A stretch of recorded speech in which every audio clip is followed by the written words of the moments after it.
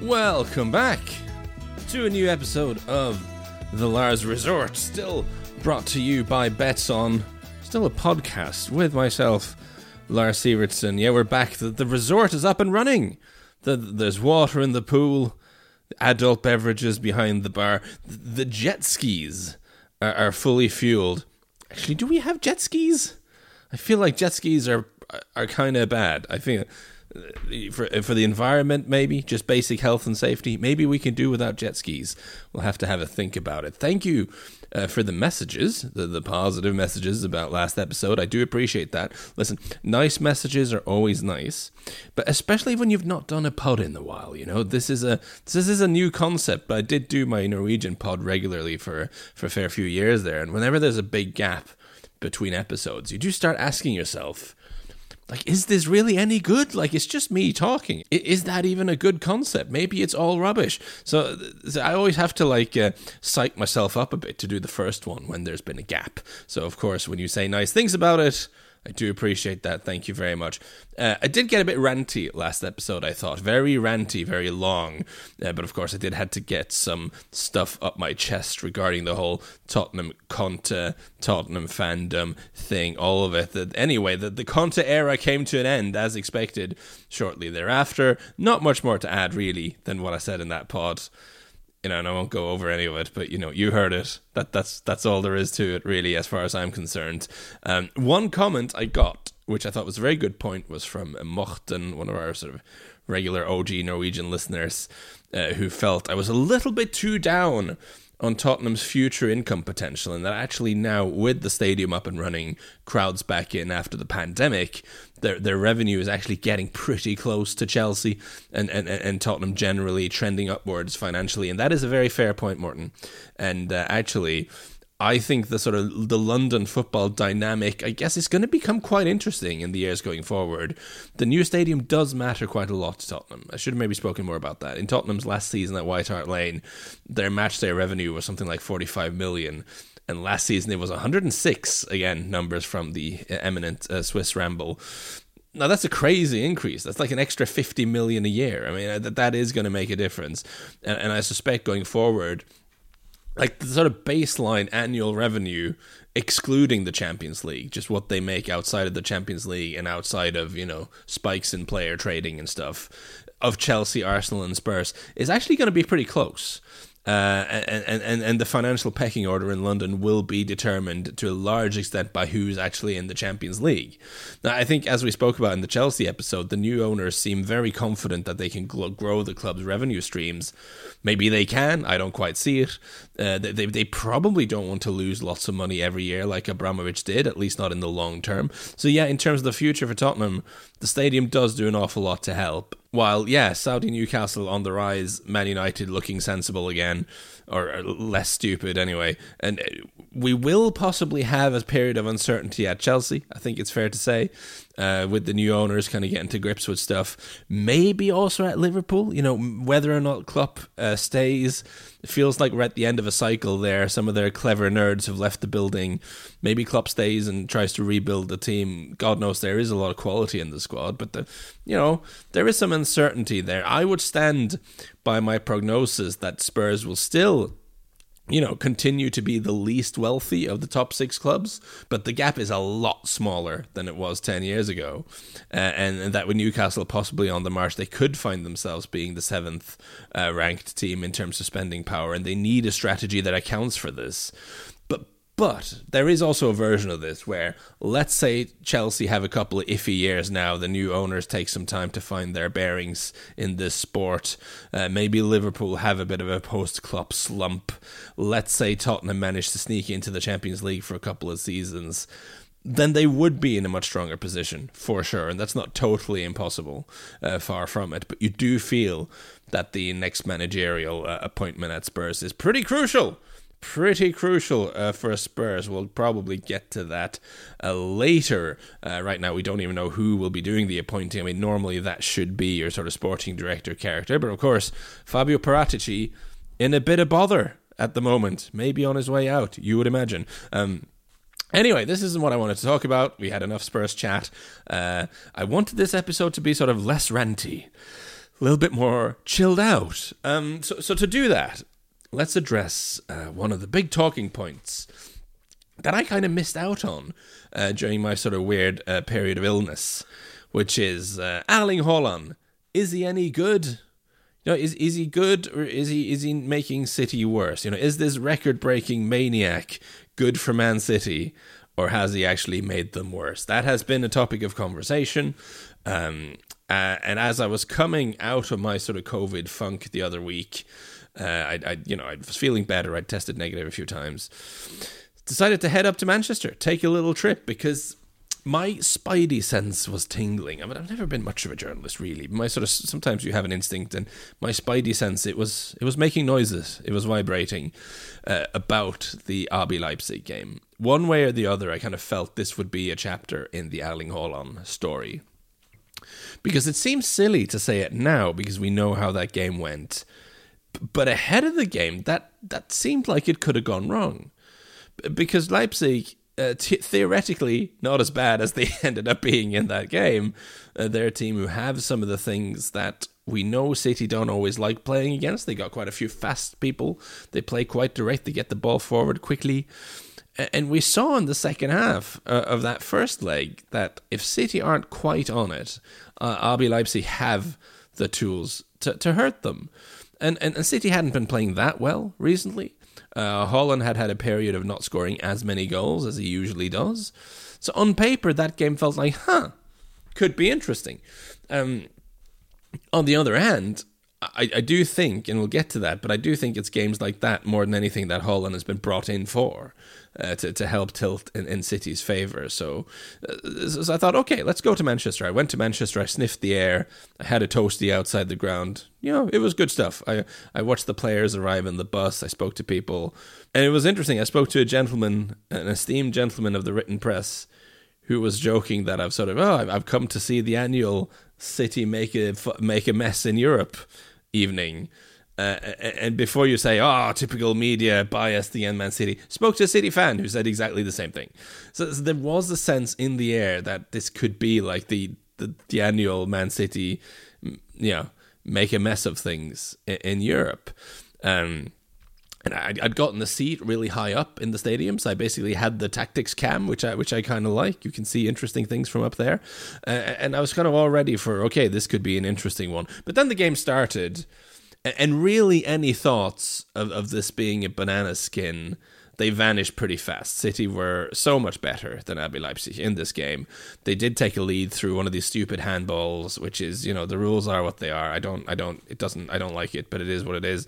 But City were so much better that it kind of felt tangential and not that important, really. I did enjoy, from my sort of perch very high up with the gods, to have a sort of helicopter view of Man City tactically, because I'd seen it on TV before, of course, but this sort of the way they switch between a back four out of possession and then seamlessly slide to a back three with two sort of pivots in front in possession. I thought it was really interesting to watch real time as it was happening, and very impressive. And you can just see the way it constantly gave them really good passing angles to move the ball out from the back. And Leipzig, renowned for their pressing, couldn't get near him. And this is a very basic thing, but I hadn't seen City live in a hot minute, and it is just remarkable, just the overall technical level of this team. You can just kind of sit back and watch, and it's just for 90 minutes. There are so few heavy touches. The quality is so high, man. It is absolutely crazy. Separate discussion maybe about how the biggest teams in the world are currently hoarding talents to an extent that's not great for the overall health of the game, but they do put on a show when you watch them, and the sort of the speed of passing, the technical quality is it's ridiculous. And of course there was Erling Haaland. I was treated to a proper Erling Haaland show. The combine harvester of doom. He gobbled up all the chances, all the chances that came his way. Pretty much, he gobbled them up. Guardiola took him off, which made perfect sense to rest him. I mean, he had a history of picking up little niggles at Dortmund, and the City have to manage his physique very carefully. And the game was won, but you also thought, the single game goal record in the Champions League was right there. I think he was quite keen on scoring at least one more goal. But I did love seeing when I got back to the hotel after the game, the interview he'd done with CBS with sort of Thierry Henry and Micah Richards and the guys, just because it was nice to see him be like relaxed and happy. There was a period when he was grumpy Holland in the media all the time, and teammates would just say, well, actually, he's really funny and a fun guy, and we were like, well, we'd like to see more of that. And that was, if you haven't seen it yet, the chat he had with CBS was tremendous, because it was great seeing him relaxed and sort of happy and being himself, and he seems like a really likable dude when he's in that mode. And it was interesting to hear him talk about the game, because he was talking more about the chances he'd missed than all the goals he'd scored. But also specifically, he didn't just say, I missed some chances. He started going through, okay, well, there was that situation, I could have done something different. It was that situation, I could have moved somewhere else. And this is very typical of him. I think Erling Haaland is a much more analytical guy than you might think about stuff like this, at least when it comes to his own game. You look at some of his goals and you just think, he's just a tap-in merchant, and he just has an instinct for where to position himself in the box. But that's not a coincidence. His movements are very, very deliberate, and maybe some of that is instinct, but I actually think he thinks a lot about how to position himself in relation to defenders, where the ball is likely to end up when teammates have it in certain other positions. And then, of course, he has this remarkable ability to always be ready. The ball dropping to you is no good if you're half asleep and you're on your back foot and you can't really react quick enough. He's always like front foot, always ready to move, always ready to adjust his body very quickly so he can make a finish. He's very, very alert. And he does stuff like follow-up shots all the time. The second goal against Leipzig, might on first viewing look like a bit of a scruffy goal. But if you watch it carefully, there's so much of what makes Erling Haaland great in it. He chases down the goalkeeper. He was really on it with the pressing off the ball in this game. And he forced the goalkeeper to make an optimistic clearance, should we put it that way, rather than play a proper pass, which then City, they win the ball. And they play it back up. And Haaland then is the player who wins it, lays it off to De Bruyne, who shoots. And this is the key, right? Because there are plenty of forwards who would just sort of stop and admire the shot from Kevin De Bruyne, but Haaland follows it in. Ball hits the crossbar, bounces right to him, and he heads it home. So this is all very basic striker stuff, but there is a thing to be said for just making sure you do get the basics right all the time, even if you're ridiculously talented and like a Superman. Obviously, the most eye-catching thing about Haaland is his physical attributes, that he's big and that fast at the same time. It doesn't seem to make sense, but there he is. And then, of course, there's the technical quality of his finishing, which is very, very high. And of course, the next big thing with him is probably just how smart he is with his movements. But all of this, I think, is just kind of heightened by the fact that he's so switched on and so good at just consistently doing the basics, which means he scores a lot of goals that are not spectacular, but you got to get those goals. I think that's above everything is why his numbers are so ridiculous, because he has those extraordinary attributes, but he is also making the absolute most of it. Anyway, it was a perfect night for him. It was a big night for City. He's had a few good games and a few good days this season, but there is still some criticism out there, I noticed on the internet while I was ill. So let's look at some numbers, because it is interesting. Let's start with his numbers. His numbers are, of course, pretty unhinged. Erling Haaland, 28 goals in 25 starts in the Premier League, 10 goals and 6 in the Champions League, 3 goals and 2 in the FA Cup. I mean, this is all pretty crazy. Records are being broken. 28 league goals means that there's not one, not two, but 7 teams in the Premier League who have scored fewer goals than Erling Haaland this season, which is quite ridiculous. And for some, that will be the end of the discussion, and maybe it should be the end of the discussion, but this is a team sport after all. So let's look at Manchester City's numbers this year with Haaland as opposed to last season. Have you noticed I'm kind of fudging the pronunciation of his last name? It's really annoying when you speak a different language. You got to also remember not to anglicize the pronunciation of the Norwegian names, because that makes no sense. His name is not Haaland. His name is Erling Haaland. I should try to pronounce it that way. Anyway, with Erling Haaland versus without him, I think that's kind of interesting to look at. I'm going to try to be quick, because Lars reads numbers is not great audio content. But I'm looking at average points, average goals per game, average goals against per game, all these sort of numbers. And Man City are down on pretty much all the ones you don't want to be down on, and up on the ones you don't want to be up on, if you catch my drift. Last season, they averaged 2.44 points per game. That's now down to 2.25. They averaged 2.6 goals per game. That's down to 2.48. They averaged 0.68 goals against per game. That's up to 0.92. They averaged last season 18.8 shots per game. That's down to 16.4. They averaged 6.2 shots against per game. That's up to 7.5. Average possession is ever so slightly down from 68.2% to 64.6%. Average pass accuracy is slightly down, marginally down from 89.7% to 88.8%. And we see it in the XG as well. Their average XG per game was 2.3. Now it's 2.07. Average XG against was 0.64. That's up to 0.79. So their XG goal difference per 90 used to be plus 168. It's down to plus 128. So, as much as Haaland's personal output at City has been outlandish so far, Man City are demonstrably a little bit less good than they were last season, at least in the aggregate so far in the Premier League. Now, if you're a crafty, unscrupulous tabloid writer, you might take those exact numbers and do an article called, like, Revealed, the numbers that prove that Man City are worse with Erling Haaland, or something like that. I'm sure there are newspapers who would go for that sort of thing. Now, I would argue that would be a little bit stupid, because I think you're kind of ignoring the context completely. One of them being that Erling Haaland isn't the only difference between Man City last season and Man City this season. You know, Man City also sold Raheem Sterling, Gabriel Jesus, and Alexander Zinchenko this summer. Sterling and Jesus in particular have been big contributors to this team over the recent years.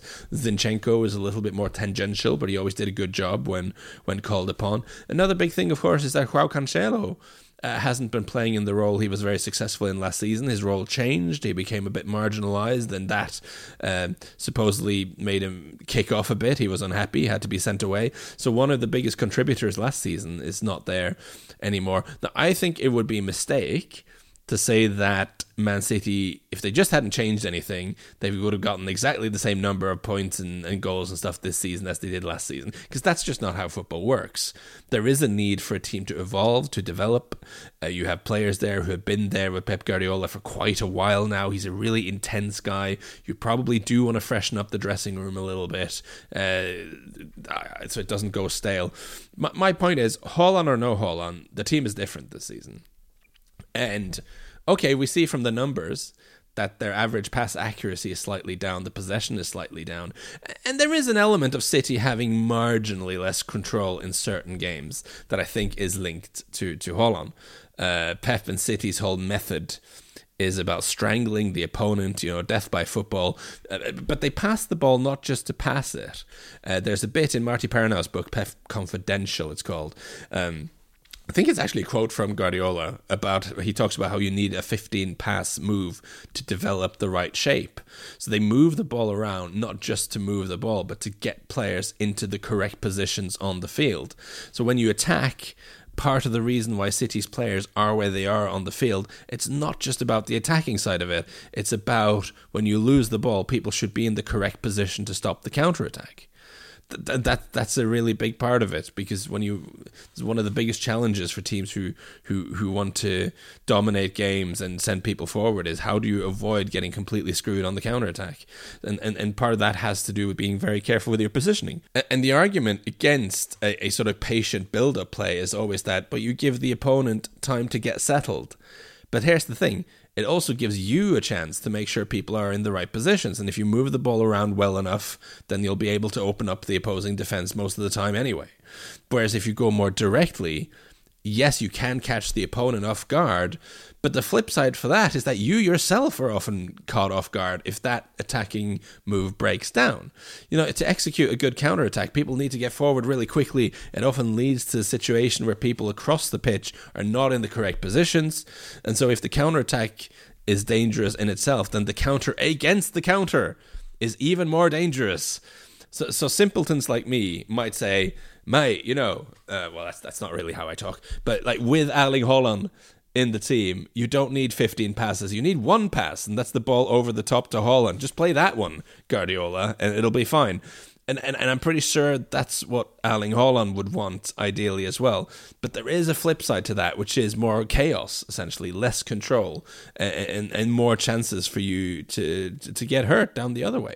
I think one of the reasons why, as impressive as they are, I feel like a lot of neutral fans find City difficult to enjoy sometimes, and that's not just because of the source of the funding and all of that. I think it's because when they've been at their best under Guardiola, sometimes it's been a bit sterile because it is all about making the game a non-contest. It's about just taking away the opponent's ability to hurt you at all by just never letting them have the ball. And that's not always amazing to watch, But anyway, this is something Guardiola has addressed a little bit this season. After the draw against Newcastle a few months back, you remember, that was a typical sort of chaotic game that Guardiola doesn't want to see. He said, we should spend more time in the final third, give more passes in that moment, but it's difficult. If Erling Haaland is going, Phil Foden has that aggression to get there. If it's Jack Grealish or Riyad Mahrez, they are more calm and help us come together. And if we lose the ball, we are there and they can't run, can't counterattack. So there is that thing of if you take more time with the ball, you can ensure everyone are in a good position. So if you lose it, there are fewer chances to counter, whereas if you just go straight, maybe people aren't always where they should be. But all that being said, with Erling Haaland, you also get Erling Haaland. You get a striker who scores a ludicrous amount of goals if you give him the right service. So my feeling would tend to be just trust him, Yeah, you might get some more counterattacks against you. If you play a few more risky balls, you'll have a little bit less possession.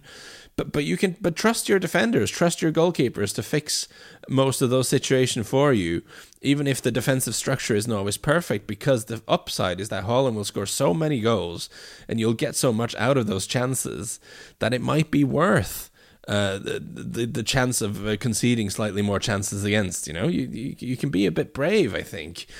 But certainly there has been a period of adjustment with City this season. Their greatest weapon is a player who wants something slightly different to what the team has been doing. And that has brought the team 4 titles in 5 years, by the way. I mean, that's the flip side to this. I'm saying, oh, you should change. I was like, well, it's been going quite well the way we've been doing it. But it's only natural then, I think, that there is a period of adjustment for both sides. And with some adjustments being made, City have dropped a few more points than usual. They have 61 points in 27 games so far this season. So they're averaging, as we said, 2.59 points per game. That means they're on track for 85.8 points. So let's call it 86 points over 38 games this season. 86 points, sometimes enough to win you the league, sometimes not. 86 is what City got in 2020, 2021 when they won the league. It's the total they ended up with in 2013, 2014 when they won the league. I mean, Leicester won the league with 81 points in 2016. So 86 is not a terrible place to end up with. But with Arsenal putting up the season they are, it's probably not going to be enough. Arsenal on track for over 90 as things stand. Of course, this could all change, even if it doesn't look like it right now. You figure the game between the two of them will be pretty important.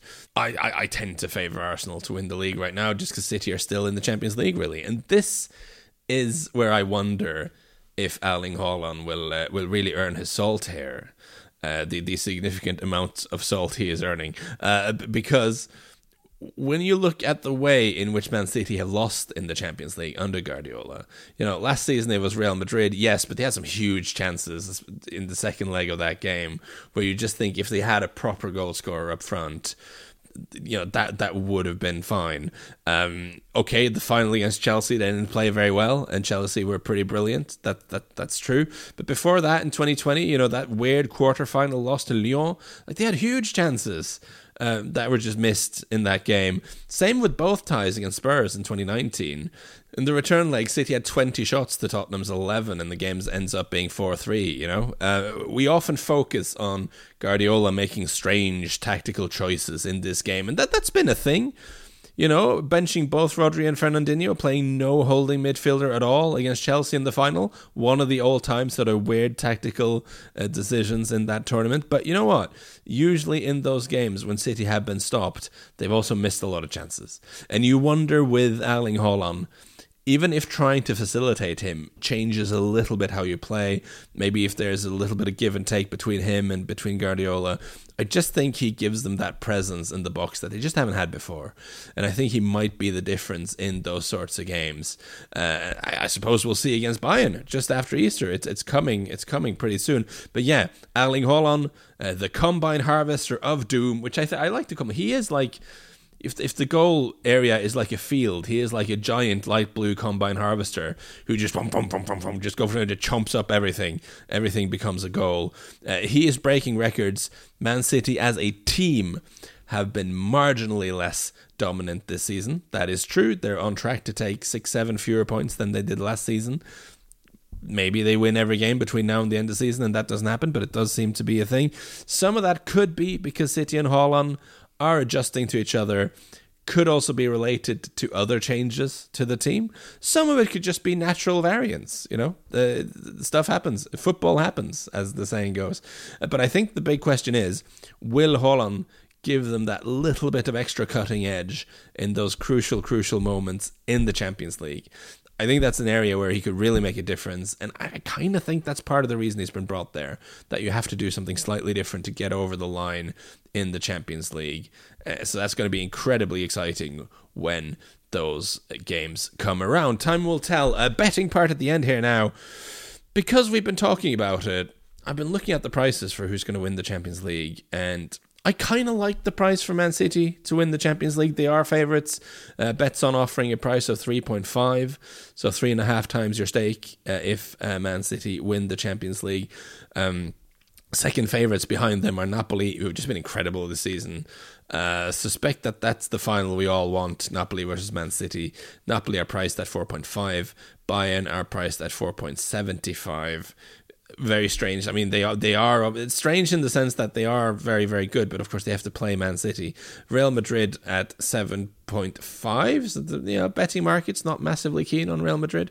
Inter at 14.5. Chelsea at 16. Benfica at 16.5, and Milan at 25. I think Benfica are almost like an interesting value bet at that price, just as an outsider. They play great football. They won their group ahead of Juventus and PSG. I fancy them to knock out Inter, I have to say, and then they face Milan or more likely Napoli. Benfica and Napoli in the semi-final would be a great game. And if they could get to the final, of course, then anything can happen. I think 16.5 is a pretty big price there, given that I'm kind of expecting them to get past Inter. But Man City are rightly favourites, and I think they can do it. Bayern obviously have amazing quality, but they are vulnerable. They've sacked Julian Nagelsmann now, in spite of having won every game in the Champions League and only being slightly behind Dortmund in the league. They've brought in Thomas Tuchel. How much he can realistically change in 2 weeks, about 2 weeks, isn't it? I mean, he'll probably make them a little bit more defensively minded than they were under Nagelsmann, where they were very, very front foot heavy all season. Haaland versus Upamecano and De Ligt should be really, really interesting. But I think there's limits to what Thomas Tuchel can do in such a short space of time. And I think these are the game where Haaland can and should make a difference. As good as Bayern Munich are, you do feel they can be got at. And obviously, if they get through, they face Chelsea or Real Madrid. Not exactly easy, but you'd certainly back them against Chelsea. Real Madrid, not as good this year as they were last year. And then most likely Napoli or Benfica, should they make the final. They'll be tested for sure. Napoli in particular are so good. So for sure, they don't have an easy route there. But they're very, very focused on this tournament now, which is one of the reasons I think Arsenal will win the league. Even if they're favourites, I think 350 is an interesting price here. 350 means an implied probability of 28%. I think they have a slightly better chance than 1/3 to win the Champions League this season from here on in, Man City. So I think that could be worth a punt if you're into that kind of slightly more long-term bets. The betting column for the weekend will be up before the weekend, I believe. Weekend looks a bit tricky, I have to say. Having just looked at the programme, I'm going to have to dive into the numbers, see if I can find some trends I like. Try maybe get a little bit creative. We'll see what we can find. It's a challenging weekend, but we shall find something, I'm sure. And check that out when it's available. Anyway, this has been another episode of the Lars Resort, brought to you by Betson. We've gone long again. Norwegian listeners from the OG pod will know this. It's a fairly common occurrence. I gotta work on being brief. One day I'll get better at just keeping it to a tight 20 minutes or something. One day, but that is not this day. Let's be fair, it's probably not going to be the next day either. Maybe I'll look at it. More shorter episodes is the way to go. I've been saying that for years, as Norwegians will know. I believe I can change. Anyway, thanks for listening, everyone. I'll catch you again soon, hopefully.